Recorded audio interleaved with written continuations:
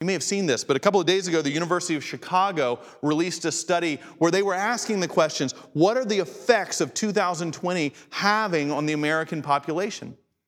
This was part actually of a larger study that they've been conducting on happiness in this country since 1972. But as they looked in recent days at what was going on, the study revealed certain things. It revealed, for instance, number one, that people were feeling very happy, 14% of the population. It's an all-time low. Since 1972, with all that's going on, with all tragedies like 9/11, with different economic cycles, people have never felt less happy than they do right now in 2020. At the same time, the study showed that 80%, an all-time high, are satisfied with their financial situation. And that was surprising because many of us, struggling in this time, but the study is showing that we're aware of people who are really on the margins, really struggling, and that awareness is making a kind of gratitude for people with what they have, even in 2020. But those first two numbers don't really go together because normally our financial satisfaction correlates with our happiness, and yet we're at an all-time low of people saying they're very happy, and yet at an all-time high of people saying that they are very satisfied with their financial situation. The study also showed that there is a marked increase in 2020 in feeling anxious, in being short-tempered, and feeling pessimistic about the future. This has got me wondering something. Medical experts are telling us that while COVID-19 is a very dangerous virus, that it is especially dangerous for people with underlying health conditions. That these conditions that some of us have that we learn to manage and we learn to live with on a daily basis outside of this virus, that if we can contract the virus along with these underlying health conditions, it can easily bring us to a tipping point that becomes very dangerous. This virus is dangerous, but it is exposing, in many of the serious cases, underlying health conditions. And I wonder if that's true of the effect of what 2020 is doing on us as people. It's not so much causing problems as it is bringing underlying conditions to the surface and exposing them. I know marriages that are in the middle of going through this. It's that things were hard before quarantine, but you were busy enough with work and busy enough with life and able to travel and able to entertain yourself on Netflix enough that these underlying conditions you could sort of manage and work through. But as work is slowed down, as travel's not possible, as you're in the house more and more with one another, these underlying conditions are becoming exposed and it feels like things are becoming harder. It's not that it's causing these things to happen, but these underlying conditions in our relationships are bubbling to the surface and we can't avoid them anymore. I think that that's some of what's happening in businesses. I mean, if you were working for DoorDash, congratulations, you are set up for this time. But for many businesses and organizations, they're having to figure out what technology can be useful for them in this time, and they're having to pivot very quickly. Churches are having to pivot very quickly and learn at a rapid pace how technology can work to connect us. It's not that technology was something we were using necessarily to the best of our ability before. It was an underlying condition we weren't necessarily dealing with. We were managing. But 2020 and this pandemic is bringing to the surface underlying conditions. I think that's happening in our society. Inequalities that have been here are being exposed in 2020 and they're coming to the surface. It's nothing new. But these underlying conditions are things that we need to now face because we're at a tipping point.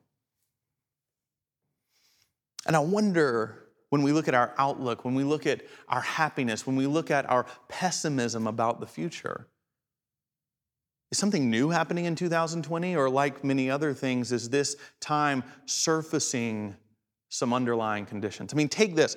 In this study, it says that 14% of Americans are now very happy. And this is a huge fall off. We were at 30% at the beginning of the year. So the number in these 6 months has dropped more than in half as we go through this pandemic. But we weren't exactly a bastion of happiness and joy and satisfaction beforehand. Let's not romanticize life before 2020. We might be more grateful for certain things we took for granted before. But when asked the question at the beginning of this year, are you very happy? 70% of people said no. Is this bringing something new that we're not dealing with, or is it exposing underlying conditions that have always been here? And when we have to look at that, we're faced in the letter that Paul writes to the Ephesians with a certain uncomfortable truth. And this uncomfortable truth that is evident in the passage that we've looked at today is that the author of Ephesians experiences a degree of suffering that even in 2020, most of us cannot comprehend. Paul experienced isolation. He's experienced imprisonment. He says that he is in prison in the passage we just read while writing this letter. He experiences ostracization. He loses any of the social standing he had as a Pharisee beforehand. He loses any monetary wealth that he would have had beforehand. He is beaten. He is mocked. He is tortured. He experiences suffering in his life that very few of us can imagine. And yet there is this sense of optimism, of purpose, and of joy in his life, in his work, and in the letter to the Ephesians that is in marked contrast to the unhappiness and the pessimism that so many of us are experiencing today. And why is it that someone going through such a hard time can write and talk about this purpose of why he's alive, saying that he knows what he's here to serve, a servant of the gospel of Jesus Christ, he writes here. I think he's found what C.S. Lewis writes about is joy. Lewis says that so many of us just want to be happy in a moment, but Lewis says that joy is the presence of purpose. It's not just knowing what you do, it's knowing why you're here. Or as Martin Luther King said, that a person who doesn't have something worth dying for is not truly alive. That there is an eternal purpose that Paul understands as to why he is here. And I wonder if we can face the underlying conditions of dissatisfaction that we might consider that one of the things that was present before 2020 and is becoming exacerbated today is that we are people who are really busy knowing what we do, but we don't spend much time on why we exist. And those questions might be worth considering right now. Let's look, for example, at the Apostle Paul here, because in these verses, he gives us three different things that he says, this is what my life is about. This is the eternal purpose. This is what it means for me to be a servant of the gospel and to live with the purpose that I have. He says, for example, in verse 6, that in Christ, the Gentiles have become heirs of God's grace. As we talked about last week in worship, what he's talking about here is that the dividing wall between Jew and Gentile has been knocked down in Jesus Christ. If you want something worth living for, this isn't a political position, this isn't a partisan position, this is a kingdom position. This is an understanding that if we don't have a common understanding of who we are as one human family in Christ, in God's love, that our divisions will continue to just rip and tear at us and divide us one from another. But as we understand that we are heirs, he said, well, who are heirs? Heirs are people who inherit. Heirs are people that when we pass along what we have, they are part of the family. Paul's saying there are no longer people who have an inside track to God. There are no longer insiders and outsiders. And therefore, when we understand that we're family, that we are heirs together, then that means that all of our diversity is just a richness among a common backdrop. I mean, think, for example, of what it means to be family. I have two daughters. My two children could not be more different in certain ways in their personalities and the traits that they have and the outlook on the world. And I wouldn't change a thing about the uniqueness of either of them. Our family is so much richer because of the unique differences that they bring into our lives. And yet, the reason it brings richness is because they are my children. That diversity brings a richness among the backdrop of family. And Paul is saying, and in these divisive times, how important is this for us to hear? That this is the kind of work that is kingdom work, eternal work, work that is bigger than any of our lives that he's giving himself to. What would it mean for you and I in the church today? What would it mean for Covenant to be challenged by that kingdom vision? What would it mean for us to work for that, each and every one of us here today? In verse 8, he talks about a second thing. He says in verse 8 that he also has this eternal purpose because living as a servant of the gospel is to bring the Gentiles the boundless riches of Christ. He says that this is something worth giving your life to. This is a why he exists, because he wants people, all people, including those who historically were not in this covenant relationship with God, to understand how loved they are. To understand that our purpose is to be welcoming people, reaching out to people. This has been an especially important thing for me to be thinking about this week as I've reflected on this passage.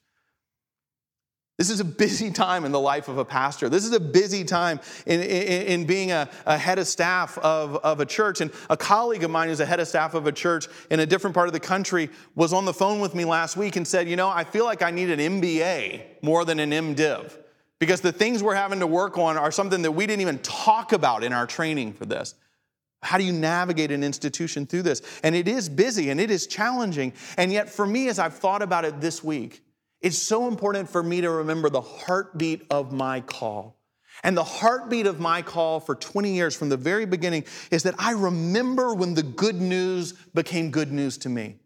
And I see in our culture so many people that are laboring under this idea of, look how important I am, look how important I am, look at my GPA, look where I'm involved, look at my resume, look at my job, look at my success, and somewhere in there I'm going to be somebody and seen as somebody in a who's who, and the emptiness of that, whether you achieve it or not. And I remember when it became real to me for the first time that God saw all of me and all of my beauty and in all of my incompleteness and in all of my ugliness, and told me that I was loved.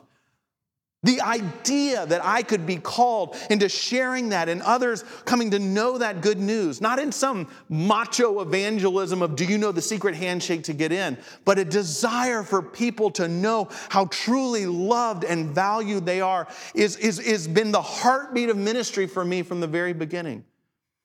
And I know that if I lose touch with that in this era or any other era, that all I am is a busy, stressed out worker. It's important, Paul's saying, not just to know what you do, but to know why. And for all of us, there is this calling, as he writes here, to bring the Gentiles to the boundless riches of Christ. And lastly, he says in verse 10, that he knows his why because he is forming churches that the world might know God's wisdom. That Paul is planting all of these congregations throughout modern-day Asia and modern-day Europe. And yet these churches don't just exist to exist on their own, but he's reminding us that the purpose of the church is to be what we talk about here at Covenant, a love letter from God to the city around us. That is the only value we have. It's been important for us in this time to realize that the natural instinct of an institution is to circle the wagons when crisis hits and to just try to get through it. And if we do that here at Covenant, we might endure through 2020 and all that it has to offer to us, but I'm not certain we're going to do so with any integrity, because we're not going to know why it is that we're doing what we do.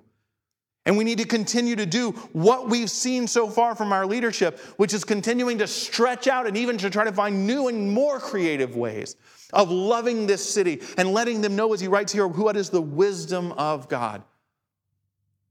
Friends, as you hear this today, I know that 2020 is a difficult year, but it's also an important year because it's going to bring some of these underlying issues, underlying conditions to the surface.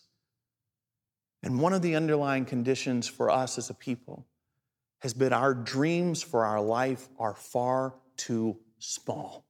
They're about us and our families and our children and our jobs and our goals and our initiatives.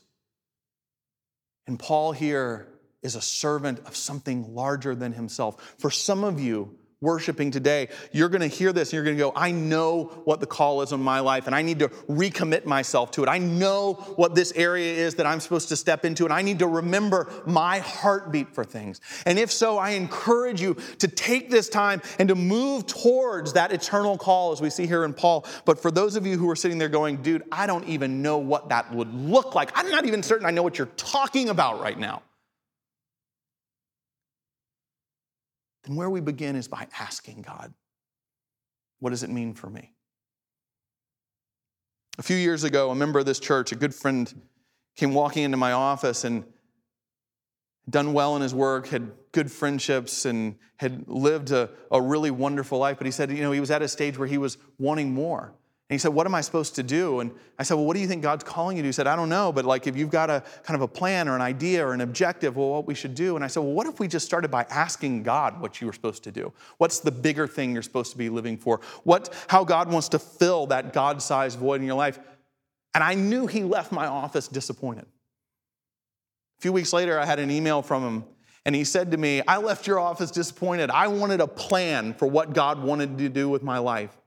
But I did start praying as you and I prayed together. Lord, what do you want? I want to follow your call. I want to be aware. And he said, after 3 weeks, I've stopped praying it because my life is overflowing with things. And years later, those are still the things guiding his path. Sometimes when we don't know what the call of God is, it's not because there's no call. It's because we haven't taken the time to ask and listen. If we take this seriously, then 2020 is not going to be just a hard year. It is a hard year, and we will always look back on it as a hard and difficult year. But will also be a year that we look back on it and realize it's one of the most important. If we face these underlying conditions and seek God's will for why we're here. May we do so. Amen.